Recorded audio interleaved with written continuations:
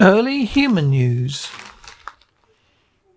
Butchered mammoth remains prove humans were in North America 15,000 years earlier than thought.